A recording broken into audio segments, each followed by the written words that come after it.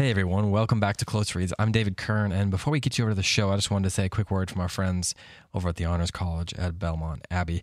You've heard us talk about them before, but just want to introduce them to you one more time to remind you that you can go over to bac.edu/honors for more information. You can join a group of morally and intellectually serious young men and women seeking wisdom in their grade books curriculum. With a number of flexible options, the Honors College allows you to take any major offered at Belmont Abbey College while exploring the greatest works by the most brilliant philosophers, poets, theologians, and historians in the Western tradition. Their distinctive approach affords you the opportunity to participate in the highest form of friendship, a shared life dedicated to the pursuit of wisdom. So if you have a student or are a student who might be interested in something like this, again, head over to bac.edu/honors for more information. That's bac.edu/honors. A life well lived awaits you.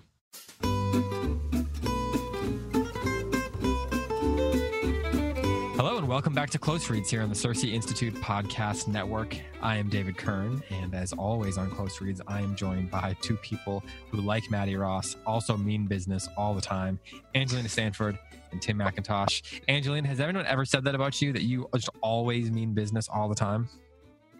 Of course they do. That's my tagline. Also, I think the phrase "no nonsense" is used about me a lot. Nonsense. Okay, Tim, do you think maybe she's making that up? David, I think that she's making that up. You know what? I got a gun in my sugar sack that says otherwise, okay? No, it's true, though. So before I started reading this book, a friend of mine who's really into this book he was very excited that I was going to read it. And so he was texting me. He was like, "You're going to love Maddie Ross. She's so sassy." That's what he said. And I said, "Oh, good. You know, I love a good sassy heroine." He goes, "Wait, hold on."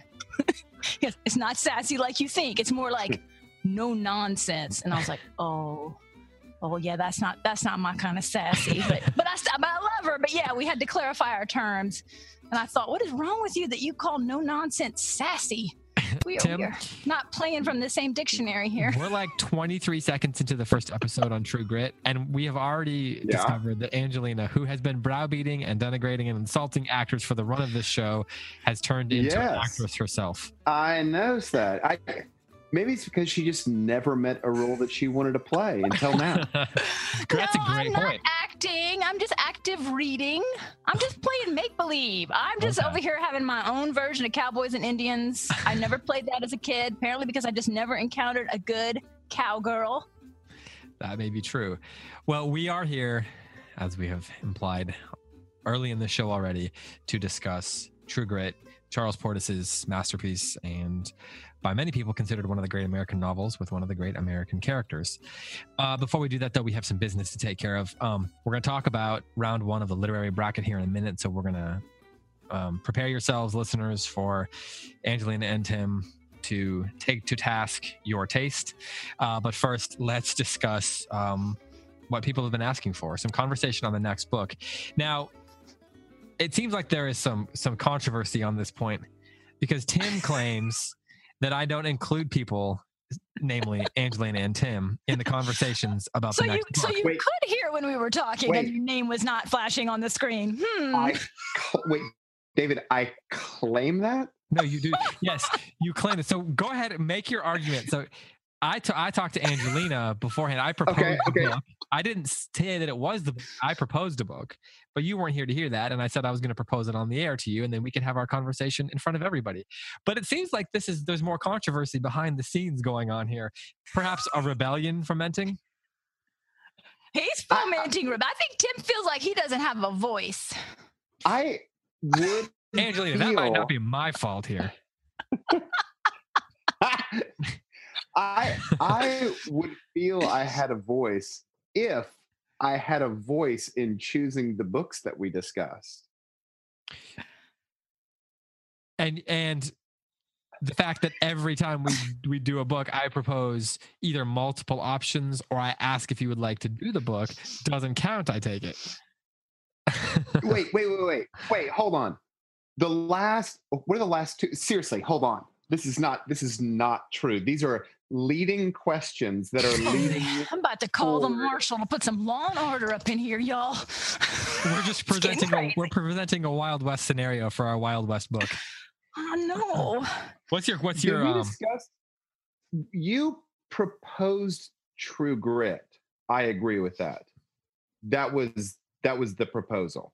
You proposed Howard's End. What was the book we did before Howard's End? 12th Night. Gilead?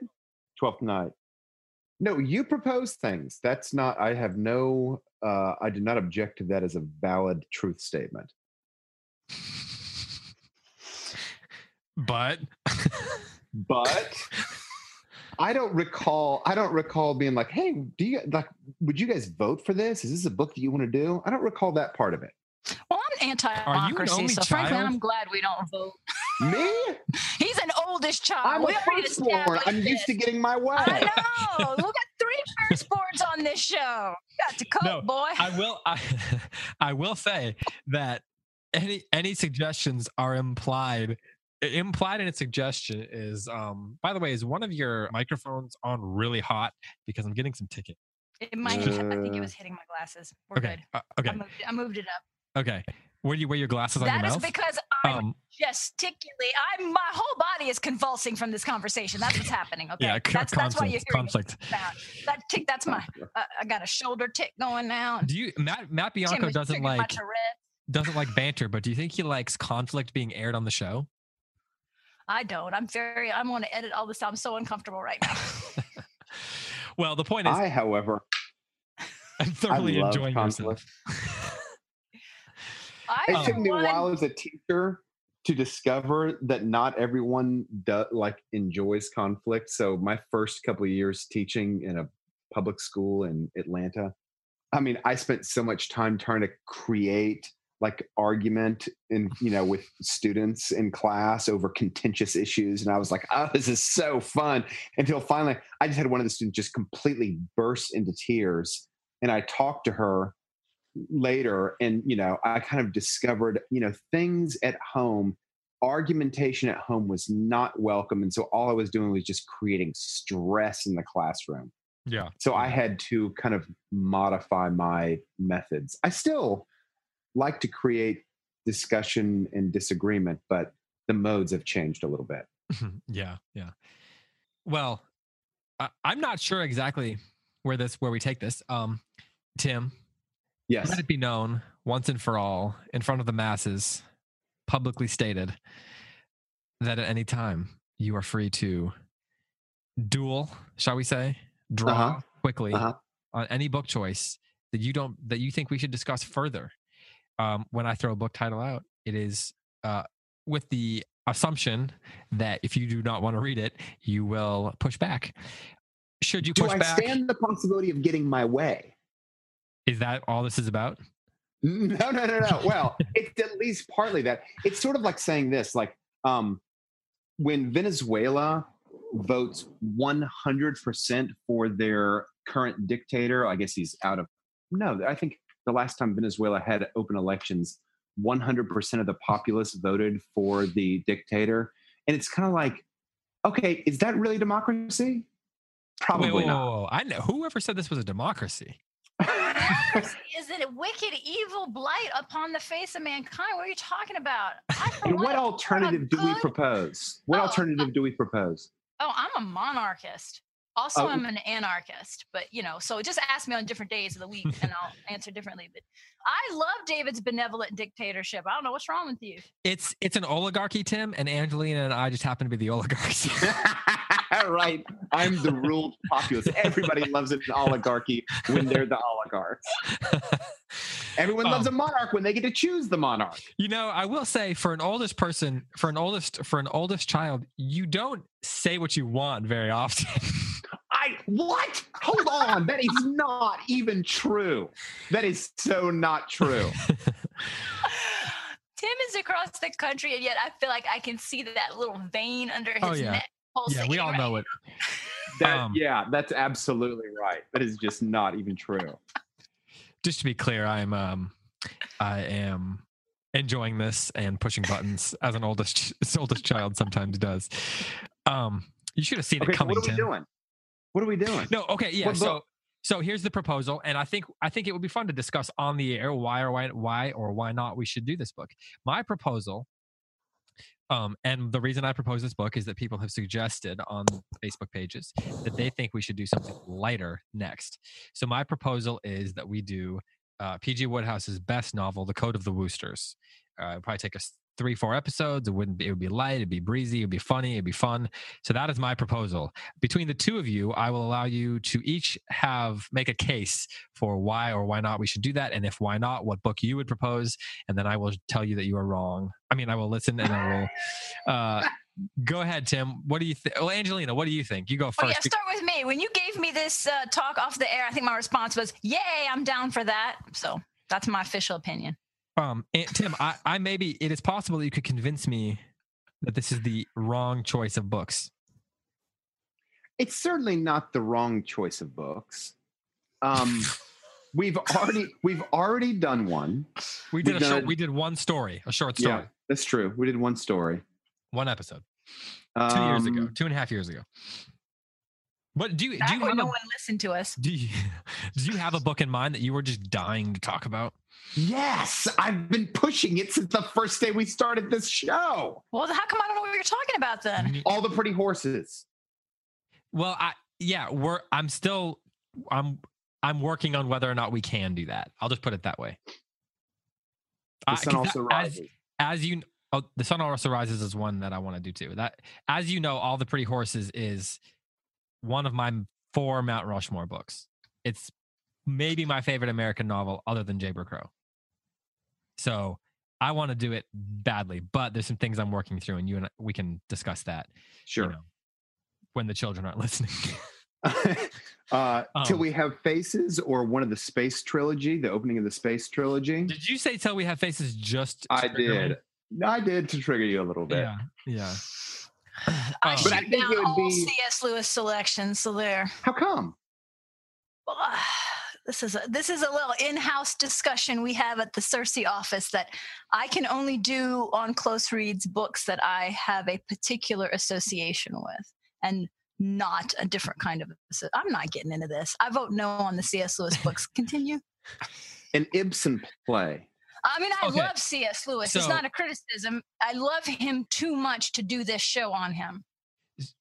Okay, so the Ibsen play is a good idea. We need to talk about drama, because I wanted to do. My thought was, if we do another drama end of summer, early fall, that's a good distance from 12th Night, and for people who are not like lovers of drama. And we either have to decide: do we want to do Shakespeare again, someone like Ibsen, or maybe do something like Antigone? So I definitely want to do a play in the near future. Antigone would be so great. Antigone would be great. And so what was the other one? The Sun Also Rises? Mm-hmm. I agree, we should do that book. We could do A Movable Feast also. We could also do that. I mean, we didn't choose the right. We get a lot of questions about The Sun Also Rises, so I think that's probably one worth doing. Yeah. And then the other one people really want to do that I think we need to do in 2018 is Hannah Coulter, the yes. book. I'd love to do that. Here's my proposal then. What if we do The Code of the Woosters next, just because people have been asking for something light. Then as we move into the summertime, the end of spring, summer, we do Hannah Coulter, and we can make that culminate with a live episode at the conference. And then after that, as we move into the end of summer and into fall, we do a drama of some kind. And then we look into trying to do All the Pretty Horses or The Sun Also Rises right after that. What would one of those 2 books right after that? Would that pattern suit you 3? You 2? Sounds good to me. Angelina? Sounds great to me. Oh, I'm fine. These are not hills for me to die on. Okay. So listeners, we'll do this. After True Grit, we'll do The Code of the Woosters, the P.G. Woodhouse novel. I consider it his greatest, his most complex and most interesting novel. Followed by Hannah Coulter, leading up to a live episode at the summer conference in Charleston. Followed by a drama of some kind, followed by either The Sun Also Rises or All the Pretty Horses. And we'll work on which one that's going to be. We've got to talk through some things. As far as Can I just throw a crazy little idea out?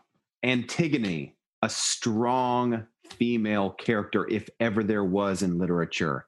It would be really interesting to compare her to a strong female character of another sort, like Hedda Gabler, the Ibsen play.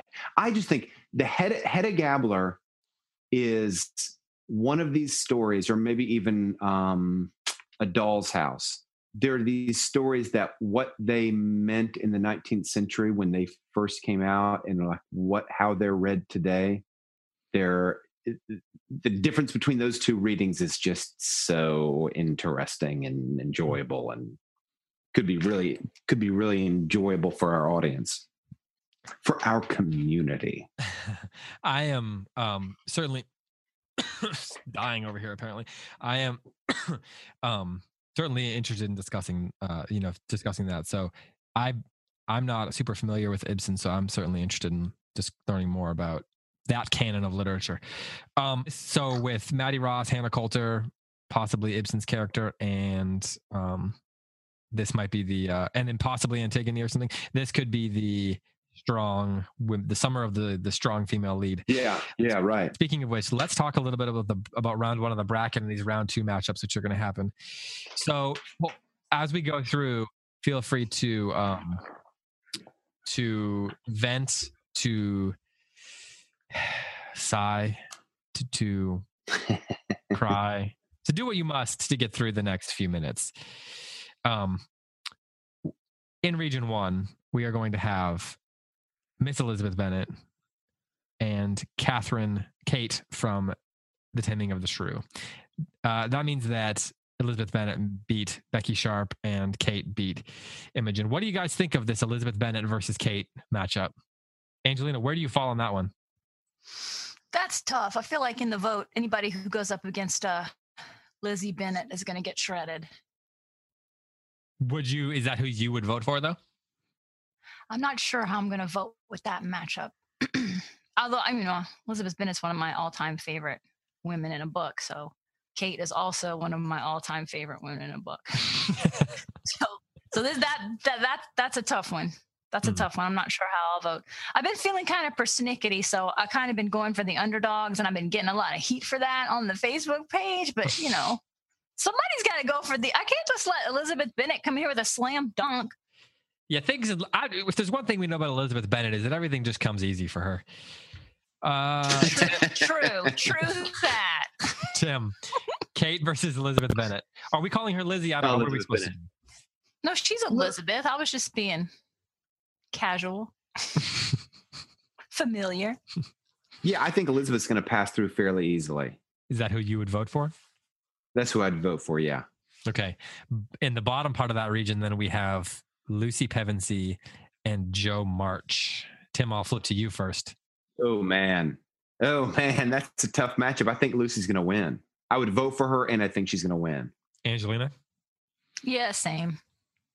Do you have any comments on Jo March handily beating Sonia from Crime and Punishment? I think we expected that. I think we've always expected that the heroines who have been more well-read are going to be the one that people vote for. I mean, I've read Crime and Punishment. I didn't even remember there was a woman in the book. I have to say, I love that book. Sonia strikes me as, gosh, I don't know how to say it. I think she's a very good character, but she's not one of the rich characters in literary history. Anna Karenina, different story. Speaking of which, let's talk about Anna Karenina's demise. You want to know why it's snowing in the South in March? Because of this unnatural act that occurred with this vote. All of nature is topsy-turvy, just like a Shakespeare play. Anna Karenina, it appears. Gods, people. You've angered the gods. Charlotte from Charlotte's Web has toppled Anna Karenina in the matchup, the literary upset of this.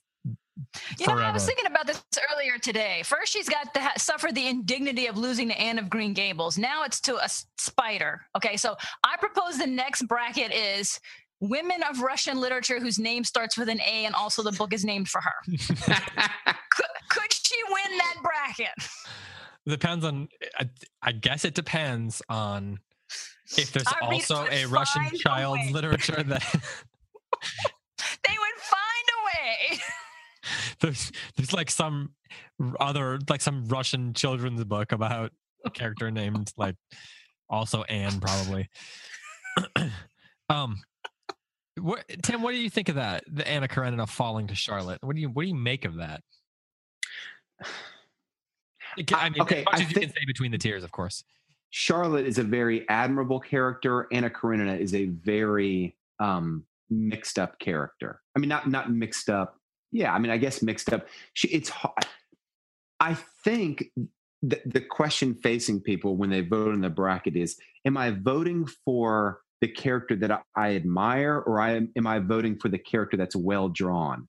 And I think Anna Karenina, if the question is the latter question, I'm voting for the heroine who is well drawn.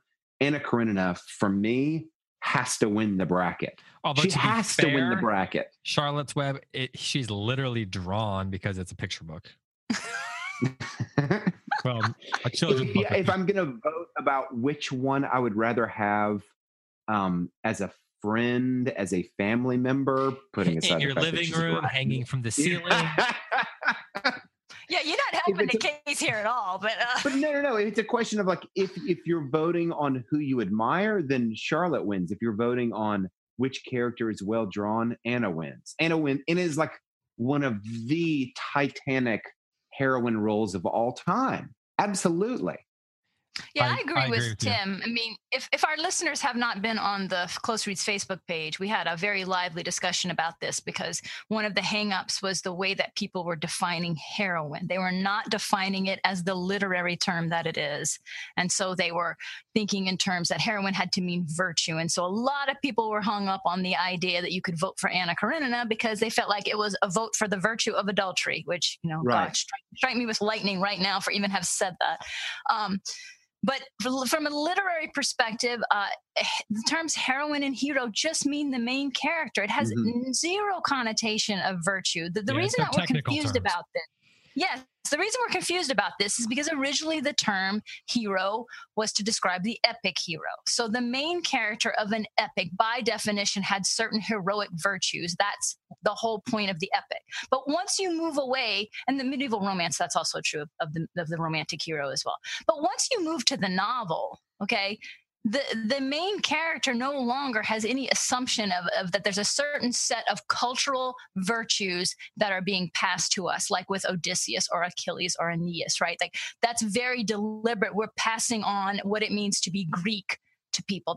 That's not what the novelist is trying to do. And so the terms hero and heroine have sort of just, they have this hangover and there's still in people's mind this connotation of virtue. But when you're talking about literary heroes and heroines, you're not talking about it like, oh, that boy just pushed an old lady out of the way of the bus. What a hero. And like, that's not what we're talking about. So yes, I think people were very conflicted in their souls about some of the character offerings. Look, Becky Sharp, right? Like we really want to pat her on the back for the stuff she did. I mean, that's not the point. It's not a thumbs up for whatever you might think their moral failings are. That's not the way that you use those terms from a literary perspective. Right. Now, we also said people can vote however they want, so more power to you to make bad decisions. Yes, but a few people changed their vote away from Charlotte and toward Anna after I made my impassioned plea for the proper understanding of heroine. Part of this can be remedied. Part of this can be remedied by not choosing the bracket was constructed. Well, no. I was going to say not pitting a morally complex character, pitting that character like Anna against a morally pure character like Charlotte. Yeah. So one of the things we were trying to do is not rig the seating too much. So what we did, like we weren't trying to we wanted it to be somewhat random. So we took all of the 32 books characters and divided them into seeds. So 4 1 seeds, 4 2 seeds, and so on through the 8th seed.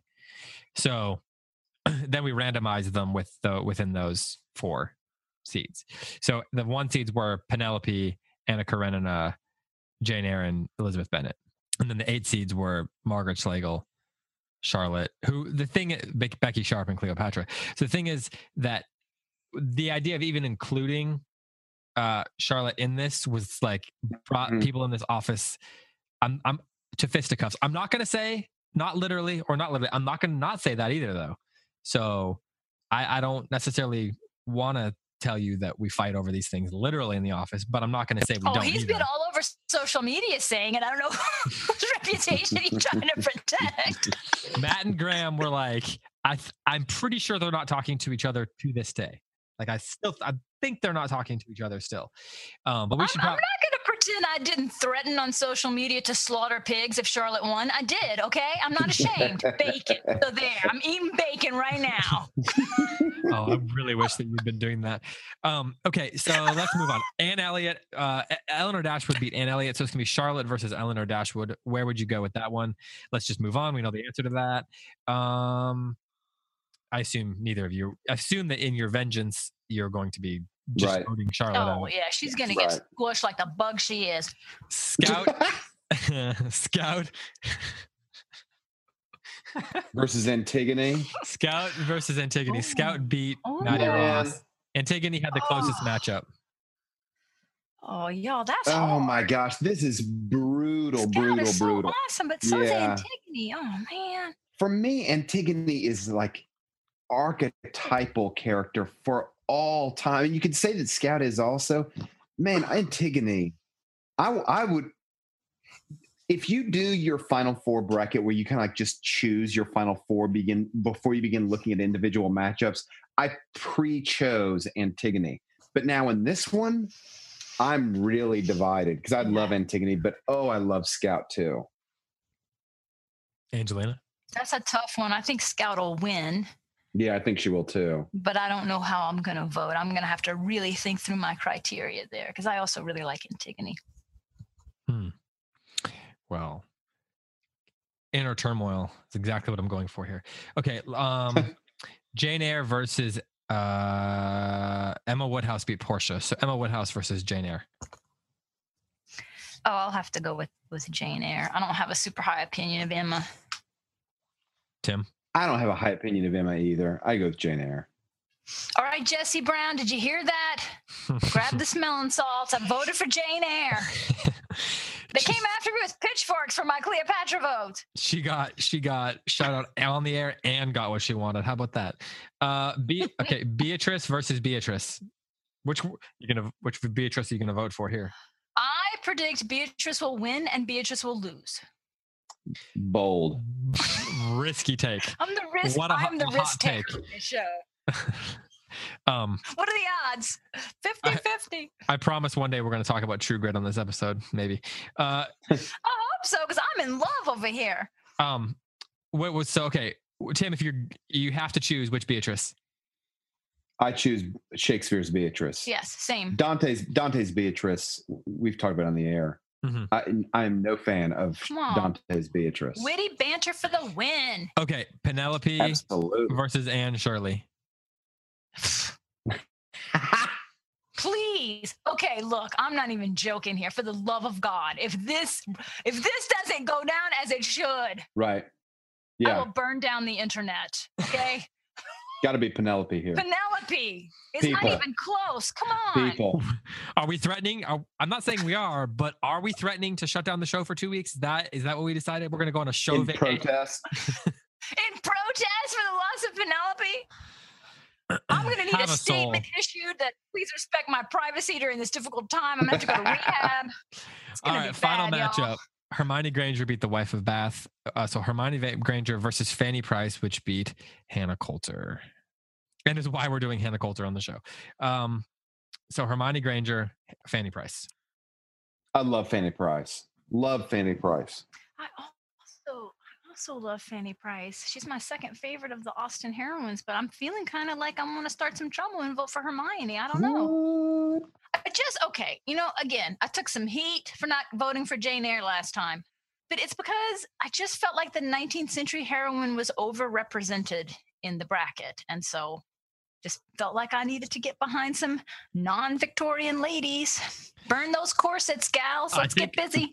I think as much as anything, that just goes to show when most of the great female leading ladies were created. Because this was not the easiest list to come up with, I gotta say. No, it's not. All right. Speaking of one particular leading lady that is worthy of acclaim. Let's talk about True Grit. Before we get into the book proper, I want to know from each of you a little bit about your experiences with Westerns in general. So, Angelina, this is the first Western you've ever read. I believe you're 67 pages into your first Western, and it's your new favorite genre. Yes. But did you Yes, watch did you watch cowboy movies growing up, cowboy TV shows, anything like that? Okay, so my dad was a big fan of the Westerns, so he was always reading the Zane Grey and the Louis L'Amour and all of that, which I always thought was kind of slumming it for him. So I'm feeling humble about that right now. And then we always watched a lot of Western movies. You remember growing up those TBS Saturday movie marathons? I know you do, Tim. You're from Atlanta. Oh yeah. Ted Turner. I was good for something. And so I have watched a lot of classic movies in my life just because of Ted Turner, right? So I just feel like if we weren't watching Atlanta Braves baseball, we were watching Westerns in my house. And I don't know growing up if I ever watched a Western from beginning to end, but I feel like I've seen most of Westerns out of order over a decade or so. And then when I got to college, I took some film classes, and one of the classes we took included the Western. And so I saw The Man Who Shot Liberty Valance and Shane, and then Unforgiven. So I did see those and liked them, but not enough to like make me want to read a Western. I've never been particularly enchanted with the whole cowboy motif. Like a lot of women think that's a very kind of romantic man and ideal, and I've never been into the boots and cowboy hat thing. That's just not been my thing. Robes and tights. Pretty much. I mean, Mr. Dorsey, would he wear a cowboy hat? I don't think so. Also, can't imagine him being that dirty. But anyway. Good point. It's an excellent point. I like refined men. The refined cowboy. I just don't know that Brandon somewhere is having a heart attack, because we have argued about this. He does not agree with my not enjoyment of the cowboy aesthetic. No, well, that is well established. But he also told me not to be judgy about men who wear cowboy boots and cowboy hats, because I was being very judgy about that. Of course, he's from Texas. So big issue with that. But then I said, "You're in Austin. Nobody in Austin's wearing cowboy hats and boots. They're hipsters over there." So I don't even know what. Anyway, although weirdly in other cities, the hipsters wear cowboy hats and boots. So that's right. But see, they're going the anti-Texas aesthetic there. So they're being ironic in Texas. Anyway, so now our listeners know, if you go to Austin, do not expect to see cowboy boots and cowboy hats. Go to Houston if you want that. And that is some truth right there. So anyway, I've been researching a bunch of King Arthur legend stuff in the search for the Holy Grail, and just kind of following some footnotes in that area. And I was reminded that my dad, when he was a young boy, really just was in love with the King Arthur myths and Camelot, and read all of those legends a lot. And then at some point that translated into his love of Westerns. And so I was thinking about that and thinking about all the research I was doing, and started to formulate a little theory that the American Western is really just America's version of the King Arthur legends. And now that I'm actually reading a Western, boy, it is so true. And I'm so excited. And I'm seeing all of the elements of a medieval romance here. And I'm super excited. I have taken so many notes. It's not even funny. Like I'm ready to give a conference talk on this. I'm ready to teach a class on the Western. Like I am so pumped about Westerns right now. I'm going to send you a list of them, because before you do a class, you may want to read more than 67 pages of one of them. But, just saying. I will gladly take your list. I will gladly take your list. Tim, you and I both it's been well established on this episode already that you and I both love a Western novel, All Pretty Horses. Are you a lover of Westerns kind of across the board, or is it just that particular novel that you have that much affection for?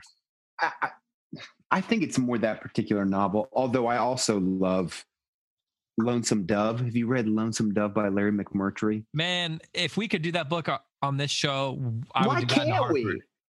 Because somebody else has been recommending that to me too. Well, is it too long?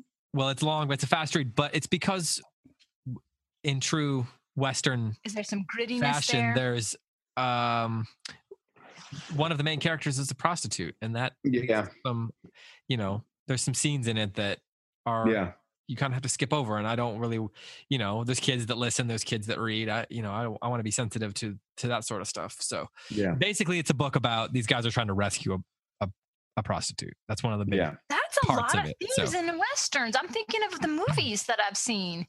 Mm-hmm. Oh yeah, And yeah. just bits and pieces of various Clint Eastwood movies. There's almost always the rescue, which again, that's your damsel in distress that the knight has to go rescue. Yeah. So, okay, Tim, what were westerns like for you growing up? Were you like Angelina? Did you guys watch them? I was in kind of your like house? Angelina. I was not particularly interested. They would show up on TBS and I would change the channel. Yeah, I just wasn't interested. And I still, as a movie genre, I'm still not crazy about it. There are exceptions. The Good and the Bad, the Ugly is so terrific, just through the roof. I love every scene in that movie. I think I've seen that one too. Oh, it's so good. And there are a couple other westerns that I like as movies, but for the most part, it's just not a genre that I'm really attracted to. I'm just really picky. So then what were your hopes and dreams for this book coming into it for either of you? I mean, were you like, oh, David's just forcing me to read a Western book here? No, because that's how you talk when you're angry. I'd seen the Coen Brothers movie twice. I really liked it. And once I saw the back cover of True Grit, I was like, oh, this is going to be great. I just didn't know, other than the movies, I didn't know much about True Grit. I have not seen the movies, just for the record, so keep the spoilers under your hat. Yeah. Like, I don't have any idea what's going to happen. And I do want to do a bonus episode on the Coen Brothers movie, the more recent one, because it's far superior than the earlier one, but it's also extremely true to the book. So I think we'll need to do one on that. It's one of, I mean, I could watch that movie, I don't know about weekly, but monthly for sure. It's so good. Wow.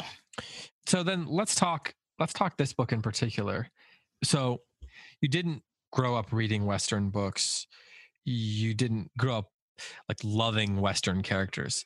So given what, maybe your expectations were throughout your life up to this point about kind of what's in a Western story, are there any things in True Grit that surprised you or that you kind of didn't really expect to I don't know, like see in what is considered one of the classic Western novels? The first thing that comes to mind is that it's very typical of the Western genre to have the hero initiate motif, right? So like in Shane, you got the little boy and the older cowboy. And so you're dealing with all the themes. You're dealing with all these intense points of conflict, right, between barbarism and civilization, if you want to use the medieval terms. The savages versus civilization is probably how you'd say it for a Western. Savagery, because it's not just Indians, it's outlaws who are in the Indian territory. So, I mean, it's definitely fitting that idea that somehow that's outside of civilization and outside of the reach of the law.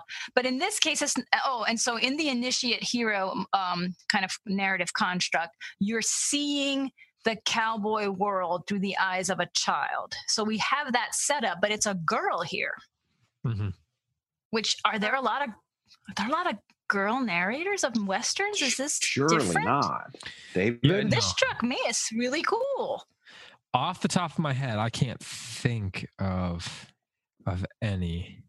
The more often what happens as an archetype in Western movies and in books is the female character who is sort of haunting or hovering over the story, either because of the quest to either rescue her or to win her over. The rescue. If you're familiar with Western movies, you'll have the Searchers, for example, where John Wayne's character is on a 7-year hunt to rescue his niece who had been captured, and so she's barely in the movie until the very end, but she kind of haunts and hovers over the movie. Or another John Wayne movie, The Sons of Katie Elder, where there's this mother character and she has 4 sons, and she dies and then kind of hovers over the story. Gosh, that's so medieval. The 2 poles of women who hover over a story, man. But usually it's it's Westerns rarely. There's, to me, from my perspective, there's 2 sort of general categories of Westerns. There's the Westerns that are about going somewhere and doing something, such as this book. It's the quest motif, as you've mentioned online, Angelina. But then there's also the ones where you are staying in a place and protecting it. Yes. The Rio Bravo is the classic movie example of that. So you basically got one of those two things going on, and in the course of that, these female archetypes play into it somehow, either by hovering over it and haunting it, or by needing to be protected or rescued in some way or another. So this does kind of turn that upside down. And in this book, of course, well, we can talk about it later. Tim, was there anything that surprised you? I don't know about surprised, because I had seen the Coen brothers film. Yeah, that's a good point. But the Maddie's diction and adult approach to life it's riveting. It's funny. I was thinking about how the narrator in Howard's Inn and the narrator in True Grit are almost the complete opposites. The books are intended to be different things, and thus the narrators are so different. This narrator has a single viewpoint. It's first person. It's very limited, and some of the humor that shows up in the book is because of the very fixed and limited viewpoint of this very precocious character. Like, she sees things that most kids her age just don't see. She handles things that most kids couldn't handle. But there's certain things that she can't see. And that leads an adult reader to really kind of like appreciate the slyness of the narrator behind the viewpoint. Right. Like, she's so deadpan, and that she just kind of presents things without commentary. It's literally the exact opposite of our narrators in the last book that we read. But because she does that, and she's lacks some self-awareness. And so as the reader, that self-aware, that sense of, or that lack of self-awareness is where some of the humor comes in. Through the deadpan presentation. And but I think that's too, a really uniquely American thing. No. I would just say that's a very American. It's follows in line with Mark Twain. It does. And I also think, too, that is a particular trait of the Western hero, right? This is a man of action, not words. So you're not going to see a lot of pontificating and philosophizing. In fact, if characters like that do show up in a Western, they're mocked, right? They're effeminate, they're weak, they're the ones that have to be protected. Yeah. Well, and I might add, until... Oh, and almost always they wear glasses. I just thought about the guy in here with the glasses. That's never a good thing. That's a good point, yeah. True. Until well, the sign of weakness, I guess, now that I think about it. Until World War I, the heroes themselves it wasn't even about the Westerns. It was like all American literature had heroes of this sort. Like Huckleberry Finn is not really, or characters of this sort. Huckleberry Finn is sort of not a Western story, but it's still about the vast expanses like the wilderness. Fenimore Cooper, you can definitely see that. Yeah, and it goes back to the earliest, you even see it in like Herman Melville, even to Moby Dick's a different sort of wilderness. But in American literature, the primary motif in American literature until, after World War I really until really the dawn of maybe the big cities and industrialization and everything, was trying to create civilization out of the wilderness. Like that's the American theme in literature. That's why, for example, the quintessential American motif in all of American literature is the forest, is the journey through the forest. And in the Western, that gets expanded as, in the early American times, it was a regional thing, right? You had, Fenimore Cooper, Hawthorne, Melville, it was either the ocean or the forest, because of where they lived. And as we expanded west, and you had these great open places, these great open expanses, these deserts, the plains, all those sorts of things, that motif was carried over to a wilderness where there's no shelter. It's not that there's something hiding around the corner, it's that you're always exposed. So that American motif kind of moved across the country until I guess you got to the ocean and all the cities were created. And then that's when the American literature turns to the crime novel. Because the cities because we had traipsed across all the wilderness we could. I didn't know that. And so that great, makes total sense. You can see that the gangster genre comes right out of the outlaw genre with the Western, especially because the Western genre, if you can say it's dead, the Western film genre went, died, quote unquote. It's always having a comeback, but yeah. It is, but like when you trace the evolution of the genre, it gets, they move away from the cowboy so he can fight to protect the city against the outlaws.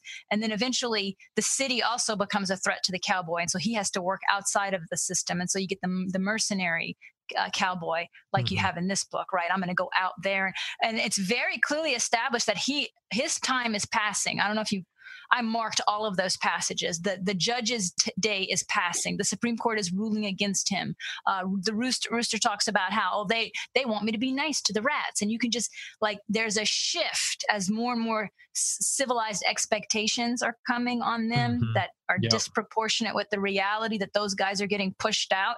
You can see how that totally then, I'm going to jump to one of my favorite things, the film noir, right? Yep. How the hero of the film noir also cannot work within the system. The system itself is part of the problem. So the film noir detective he's fighting the gangster and he's fighting the police. There's a direct line. Go ahead. Well, I was just saying there's a direct line from the U.S. Marshal type character who is sort of a rogue policeman.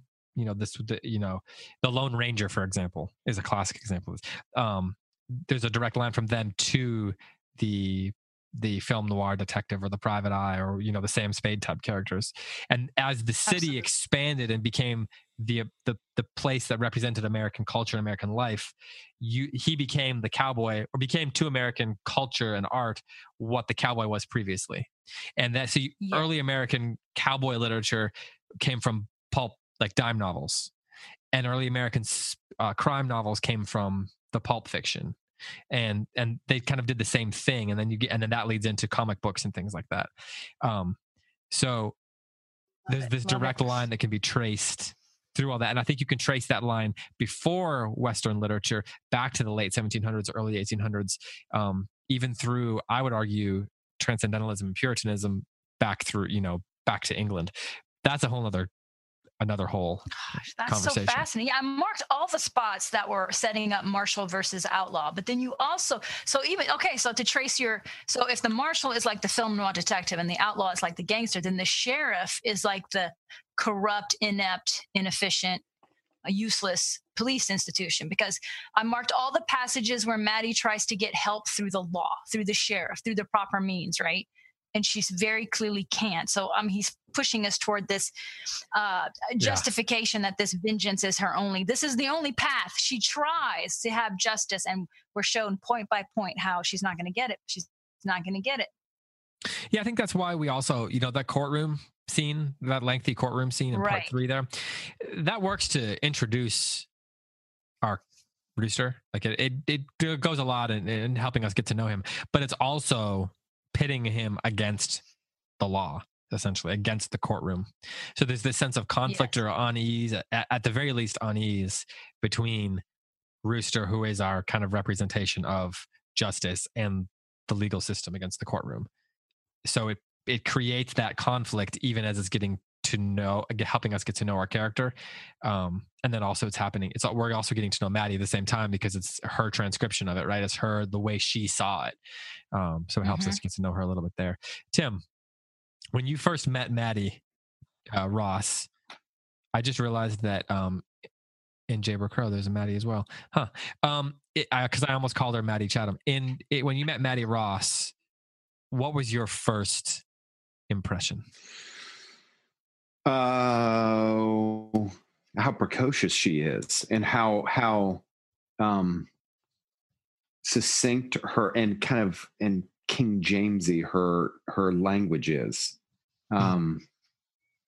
This book strikes me through her narration is very much kind of clothed in the good book. The West, the people probably in Maddie's time, if they're going to own a book, they own the Bible. That's probably the only book that they own. Maybe they own, it's probably past the time they would own Fox's Book of Martyrs, like, the early East Coast colonists would. But yeah, she's kind of theologically imbued with this very clear Protestant point of view.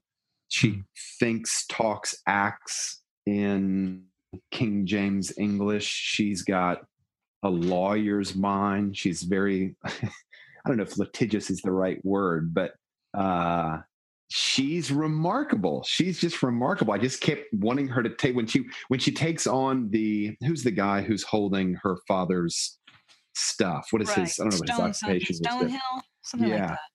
When she takes him on, you're just like, bro, you are in over your head. You cannot handle this. See, that was so interesting so the scene with her saying, I'm going to bring in the lawyer. What's so interesting is that she clearly hasn't, because we see her being taken advantage of. Twice she's taken advantage of, and she knows it both times, and she makes the choice not to make this a fight. So she's not somebody who's just a hothead looking for a fight, right? She's got some discernment about what hills you die on. So she lets it go. The third time, though, she will not be taken advantage of, but we can see that, okay, she wasn't snookered earlier. She knew exactly what she was doing. She just didn't want those fights. But she has a strong sense of her. I don't even know how to say it, right? But she's a child. She's a girl child in the West, right? She has zero power, zero anything, right? All she is somebody who can be taken advantage of. So I loved in that scene how she knew how to use the force of the law behind her, which I assume is what's the same thing why she's going to hook up with Rooster, right? Because she can't do it on her. She's got to have this force. Somebody's got to have her back who has more force and more authority than she does. And so she's able to use the lawyer and use the law. I love that. I love that you kind of are at least alluding to sort of her powerlessness as this girl child in the West, because I think that's one of the things that, like, her admission of her powerlessness and then finding ways to kind of work around that is one of the things that makes her so unique, because most of the time, whether it's a Western or a film or a noir story or some crime story, when you have this sort of this female character who is at a disadvantage in some way, it's almost always some femme fatale type character who tries to use her looks or whatever to try to manipulate situations.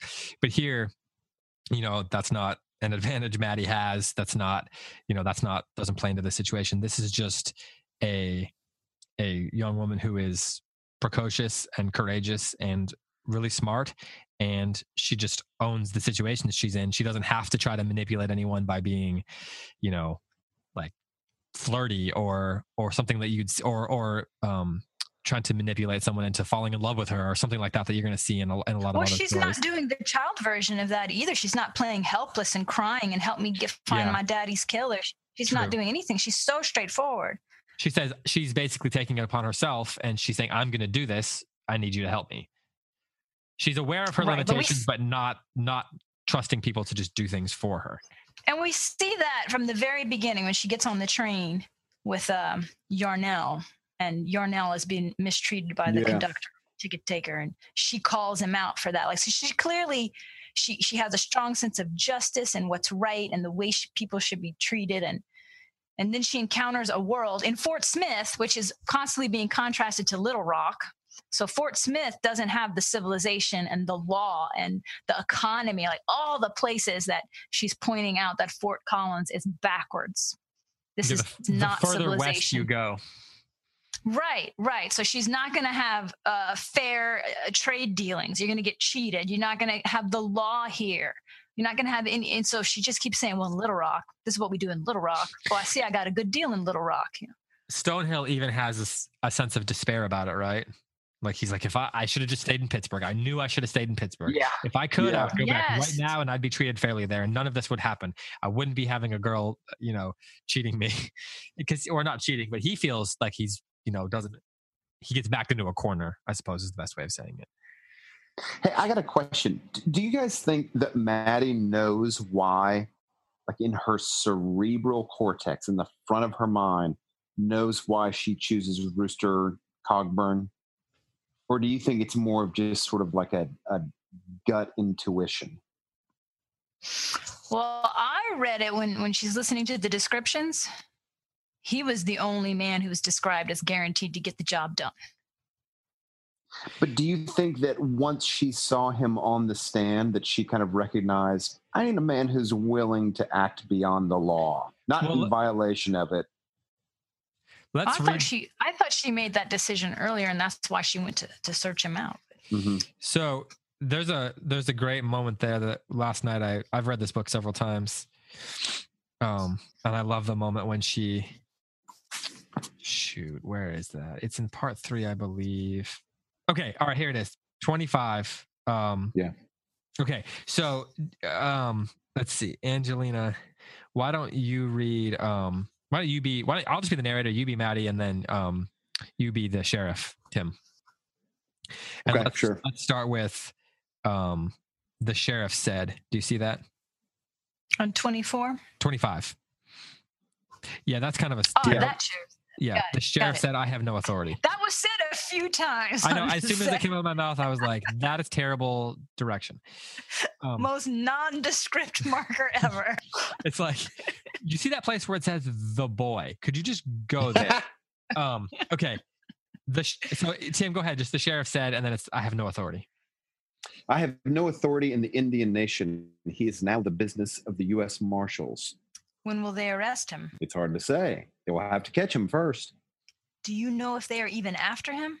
Yes, I have asked for a fugitive warrant, and I expect there is a federal John Doe warrant on him now for the mail robbery. I will inform the marshals as to the correct name. I will inform them myself. Who is the best marshal they have? The sheriff thought on it for a minute. I would have to weigh that proposition. There is near about 200 of them. I reckon William Waters is the best tracker. He's a half-breed Comanche, and it is something to see watching him cut for sign. The meanest one is Rooster Cogburn. He is a pitiless man, double tough, and fear don't enter into his thinking. He loves to pull a cork. Now, L.T. Quinn, he brings his prisoners in alive. He may let one get by now and then, but he believes even the worst of men is entitled to a fair shake. Also, the court does not pay any fees for dead men. Quinn is a good peace officer and a lay preacher to boot. He will not plant evidence or abuse a prisoner. He is straight as a string. Yes, I will say Quinn is about the best they have. Where can I find this Rooster? You will probably find him at the federal court tomorrow. They will be trying the Wharton boy. I love this because it tells us everything we need to know about her, right? She says, who's the best marshal they have? He goes through He makes a recommendation. One's the best tracker. The only thing he says about Rooster is that he's the meanest one. He's pitiless, double tough, and fear don't enter into his thinking. And he loves to pull a cork. And then he goes through, he like analyzes the other guys, talks about how one of them is, likes to bring people in alive, and he doesn't plant. He's not going to do anything to plant evidence or abuse any prisoners. He's straight as a string. And then she just says, where can I find this Rooster? As soon as he makes his recommendation. Yeah. So she just completely goes against everything that he just recommended. She knows what she wants. See in the court transcript that we kind of catch Rooster planting evidence. Like the man with his hand in the fire, and Rooster kind of claims that like maybe the hogs dragged him there. And the reader is like left thinking, no hogs dragged him there. You dragged him there. You were burning his hand so as to extract answers. That's what everybody kind of walks away knowing. Angelina, you've been talking about the medieval sort of comparison, similarities to the medieval stories, the medieval quest stories with this. Is there a similar sort of motif in medieval lit for a character like Rooster, where on the one hand you have the sort of sheriff who's driven by justice, sort of the classic white hat, and then you might have the classic bad black hat, right? These, the white hat's the Lone Ranger, the Roy Rogers type character. The black hat is the pure villain type thing. But what about a character like Rooster, who's sort of in the middle? Maybe he rides the black horse or wears the black hat if you're doing it visually in a movie or something, technically he's on the good side, but there's this sort of gray area that is sort of consistent with the wilderness that they live in. Is that you think that is something that's unique to American literature and to this Wild West, or is there something in medieval literature that is also consistent with that? There is something in medieval literature that's consistent like that. I hadn't thought about it like that until you said it, though. Because one of the things that's going on in, say, a King Arthur tale is that you had the same wilderness idea. So the King Arthur legends sprout up right after Rome pulls out of England. So it's mass chaos, right? And no, you don't have Indians, but you have tribes, the Celts and the Picts and the Angles and the Saxons, and all of these people coming in. Civilization has been destroyed. And so the King Arthur legends spring up as an attempt to bring a civilizing influence to things, the code of chivalry, honor. And so the knights are out there pushing back the barbarians and pushing back the wilderness and trying to have civilization and law and order. But they have, I don't even know how to say it. I don't want to say compromise because that has the wrong connotation, but just the knights are, they swear to uphold a code of chivalry, but they don't always, they're not perfect. There's definitely some gray for these guys about what is the right thing to do in a lot of these situations. Like Lancelot? Yeah. Well, like Lancelot, and I'm thinking of Sir Gawain. He's questionable. I mean, some of them are pure. What's Lancelot's son? I'm drawing a blank here. Lancelot's son, he's pure. He finds the Holy Grail. He's the only one who's pure. Which, I mean, part of what that's saying is that this is a multi-generational project. Is it Percival? Is it Percival? Who? Gosh, one of our astute listeners will correct me on this. I'm completely drawing a blank on who Lancelot's son is, but anyway, so you do see. Okay, yes, Galahad. I was sitting here going, it's a G, but it's not Gowan. Yes, Galahad. Thank you. Google. Why don't I just Google these things? I'm so old school. I'm sitting here trying to remember, and I've got a tablet, a phone, and a computer in front of me. I'm literally like, where's my book? Let me look it up in my book. But like with the Western, it's almost very difficult to locate the King Arthur tales, quote unquote, in a particular space in time, because they go over centuries and they change radically, just like you see with the West. And so you have like this all kind of idealism and nobility and virtue. And then after a while, you have people focusing on the tragic ends of it. It's failure, the death of Arthur, the failure of Camelot, the corruption, that the code fell apart. And so you have more things that are similar to this, the guy who maybe is a little bit in the gray, but who can get things done. But in terms of the allegory, they do like their heroes to be pretty pure. So it's similar, but I don't know off the top of my head if there is exactly this kind of almost a no man's land character. Do you think that this in having a character like Rooster as kind of a representative of the possibility of justice, do you think that makes the story less possible to sort of imprint virtue on the reader?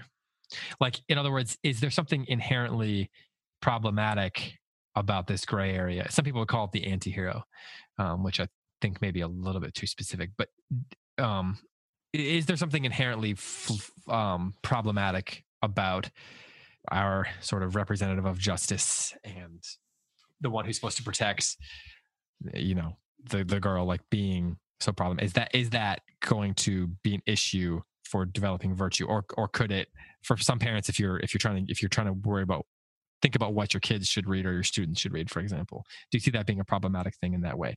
That was the worst question I have ever asked on this show, but by the end of it, I made it worse. Question. I think it's a great question. I'm thinking about what you're saying. My first gut response is that unlike the film noir character, he is still the law, right? He's a U.S. Marshal. He is still the law. And he did still bring prisoners in, and he does still go to court, and he does face accountability. Yes, things are changing. Yes, he doesn't really want to work within the constraints of the institution.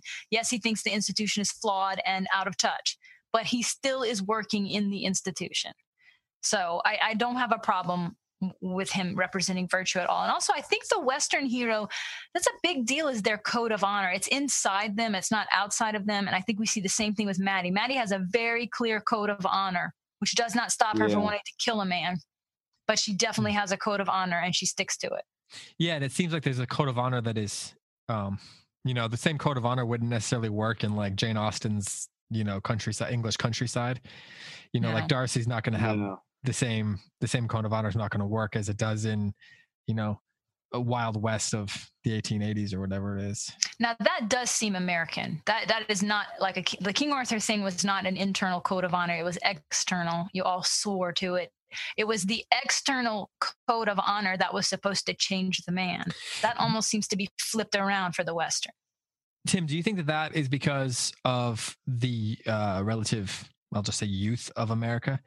In other words, that as American literature and culture was evolving, or really was growing, it was still only, when this story would have been taking place, still only a couple hundred years old, that it was happening in this sort of wilderness, that it was kind of carving itself out. Whereas, in the medieval times, there was centuries of European culture that it was building on.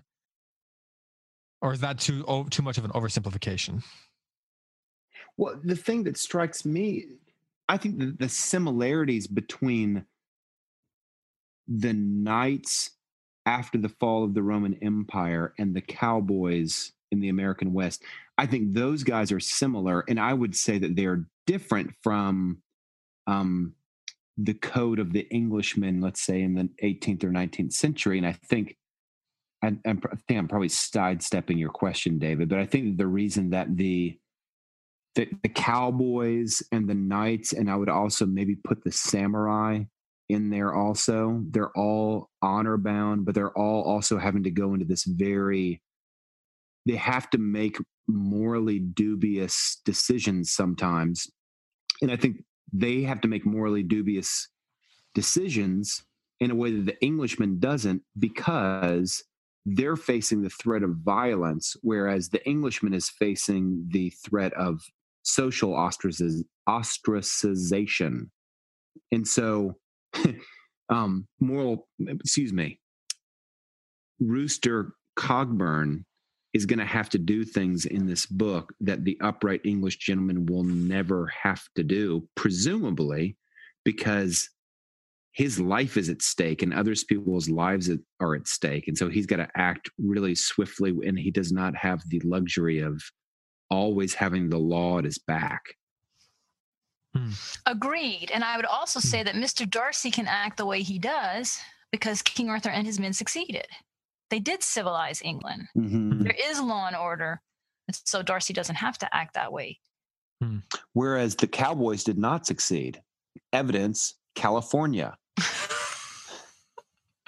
Well, it is, but when we joke about it, but there's so many fascinating articles about, and Tim, you live in that part of the world, but that there's a very different mindset, than there is in the rest of the country. Just a rugged individualism that you can certainly understand. They've inherited this. This is in their DNA.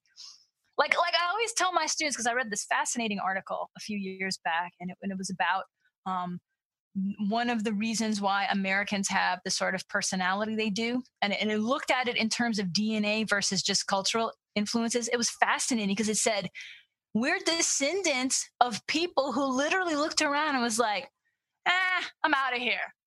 I can't work within the system, cannot be reformed, I'm out. And I thought that really is so true.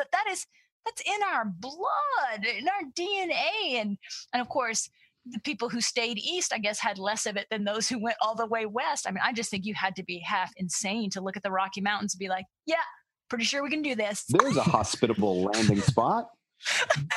There's also, we'll just dump this piano on the side of the gourd and keep going, honey. I feel like I feel like you just came up with a great idea for a short story that one of us needs to write. The sheer size, the expansiveness, there's this motif all the time of like the wide open spaces of the West, it's big sky country, right? There's one of the great American Western novels called Big Sky. And that, just that the sheer expansiveness of it, like being one small speck in this huge expansive area and having to like carve out your life out of it would be to succeed, daunting. Yeah. And to be successful at that would demand a level of hard-headedness, right?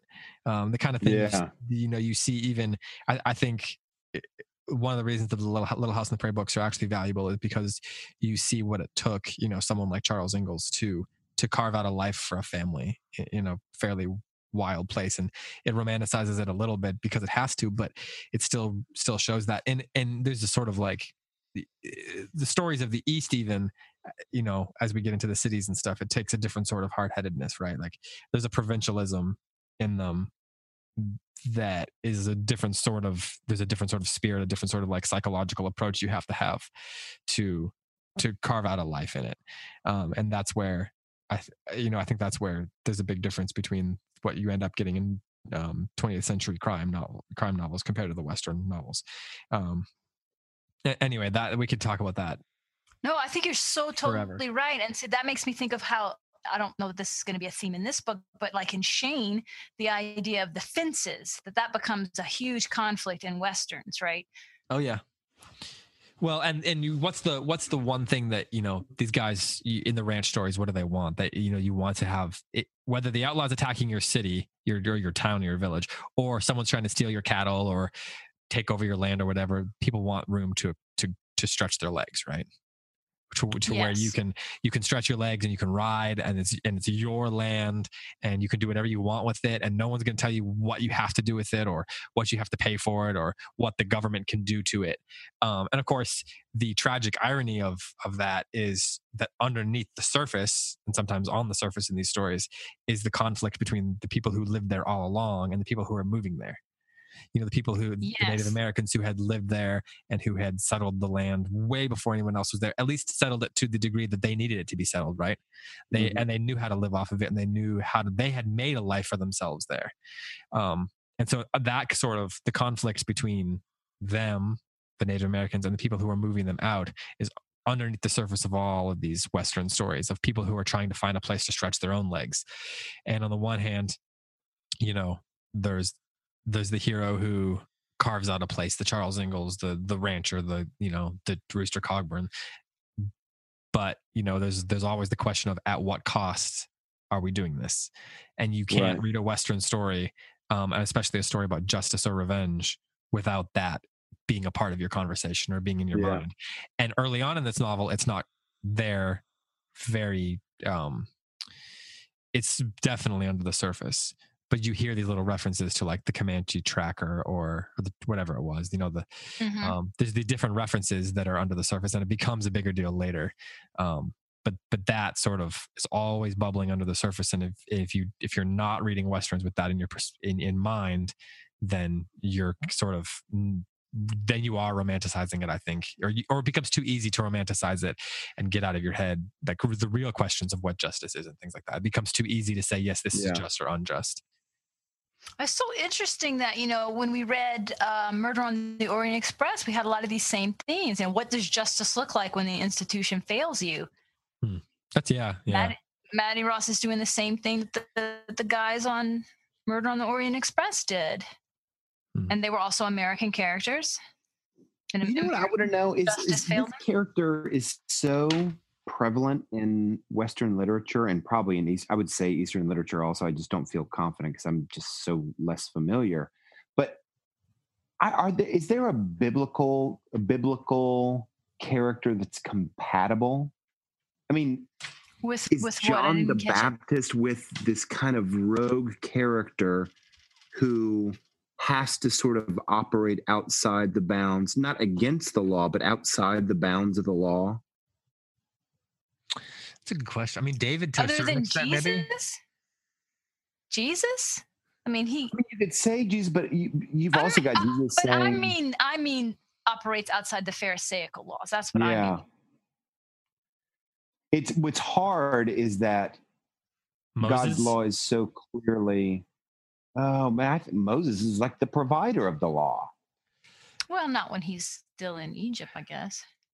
That's true. And that's true. I was just thinking like the whole moving across, moving from one place to another through a wilderness and doing. I mean, he does lead him into the wilderness. The prophets, I guess, to a certain extent, there's going to be someone out there. Oh, the prophets, yes. You're only talking about the obvious ones.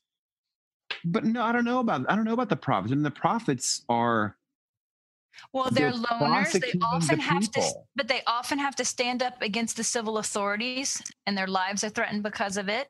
They're loners.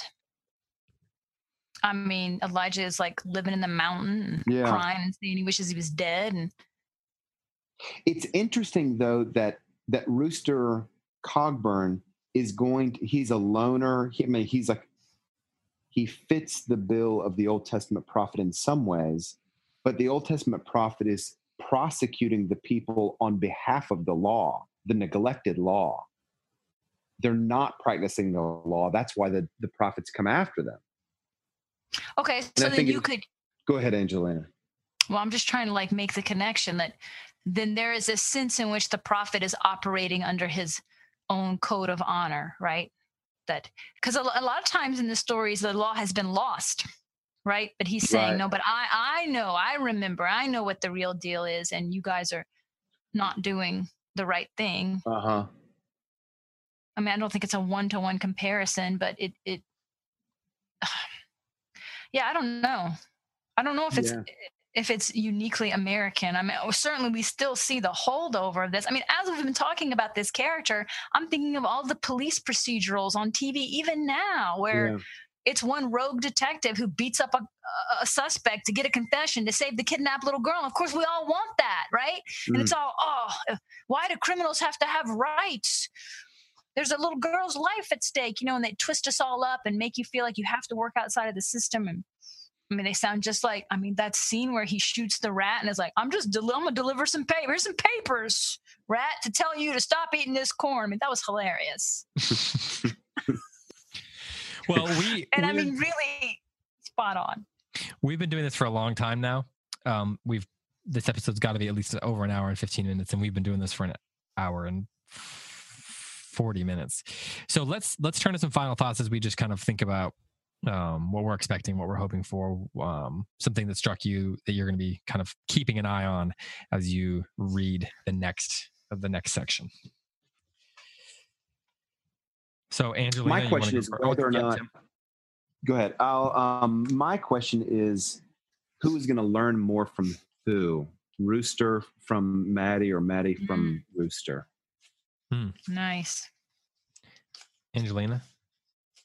All right, so the first line, I was always telling my students, a well-done book will tell you in the first paragraph everything you need to know thematically, right? And so first paragraph, we know this is about vengeance.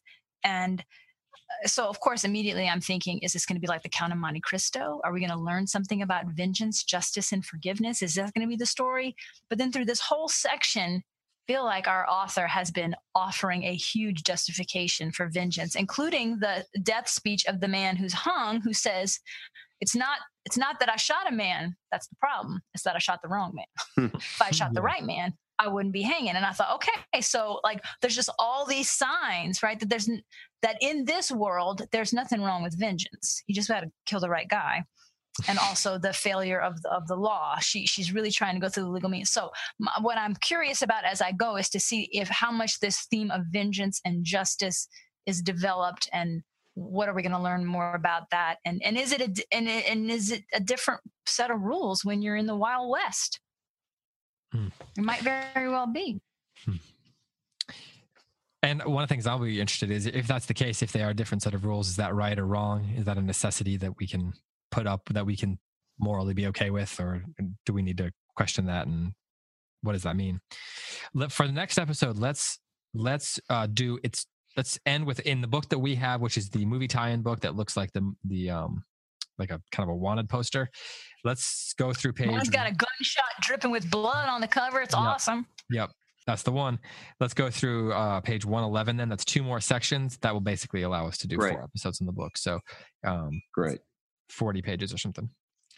So that's it, I guess. Let's see. So we'll do the next 2 sections. And then, like I said, after that, we'll do, unless Tim wants to fight me on it again. Tim, you okay with doing Code of the Woosters and then Hannah Coulter? It's fine. That's great. Yeah, because Bertie Wooster is also an outlaw cowboy with a code of honor, and he just rights all the wrongs. And I do want to point out that Donna Tartt, who read the audiobook, actually refers to Bertie Wooster in the afterword that she wrote in this version of the book. So no way. Well, I'm saving saving the afterwards to read afterward, but I did see that she wrote it. Does she really? Cool. She is, for the sake of our listeners, a very decorated novelist herself. She won, didn't actually the heard of her. Goldfinch win the Pulitzer about 5 years ago? Yeah, I think it did did. it? Yeah, I'm pretty sure. Yeah. That's and on my to-be her read? book is, if any of our readers want like just a page turner of a book, oh my gosh, now I've forgotten the name of it. It's one of her books. Google it. Google it. Here, I'll do it right now. Well, Donna. I also Sorry, want to just, you while guys. he's doing that, I want to put in a quick word for Charles Portis. Everything he writes is just incredible. He has got The Dog of the South, Norwood, Masters of Atlantis. Masters of Atlantis is an absolutely just a hilarious book about this guy who gets caught up in like Knights Templar type stuff or something like that, and it's this comedy of he thinks he's part of this sort of club that has like all the secrets to medieval times and all that kind of stuff.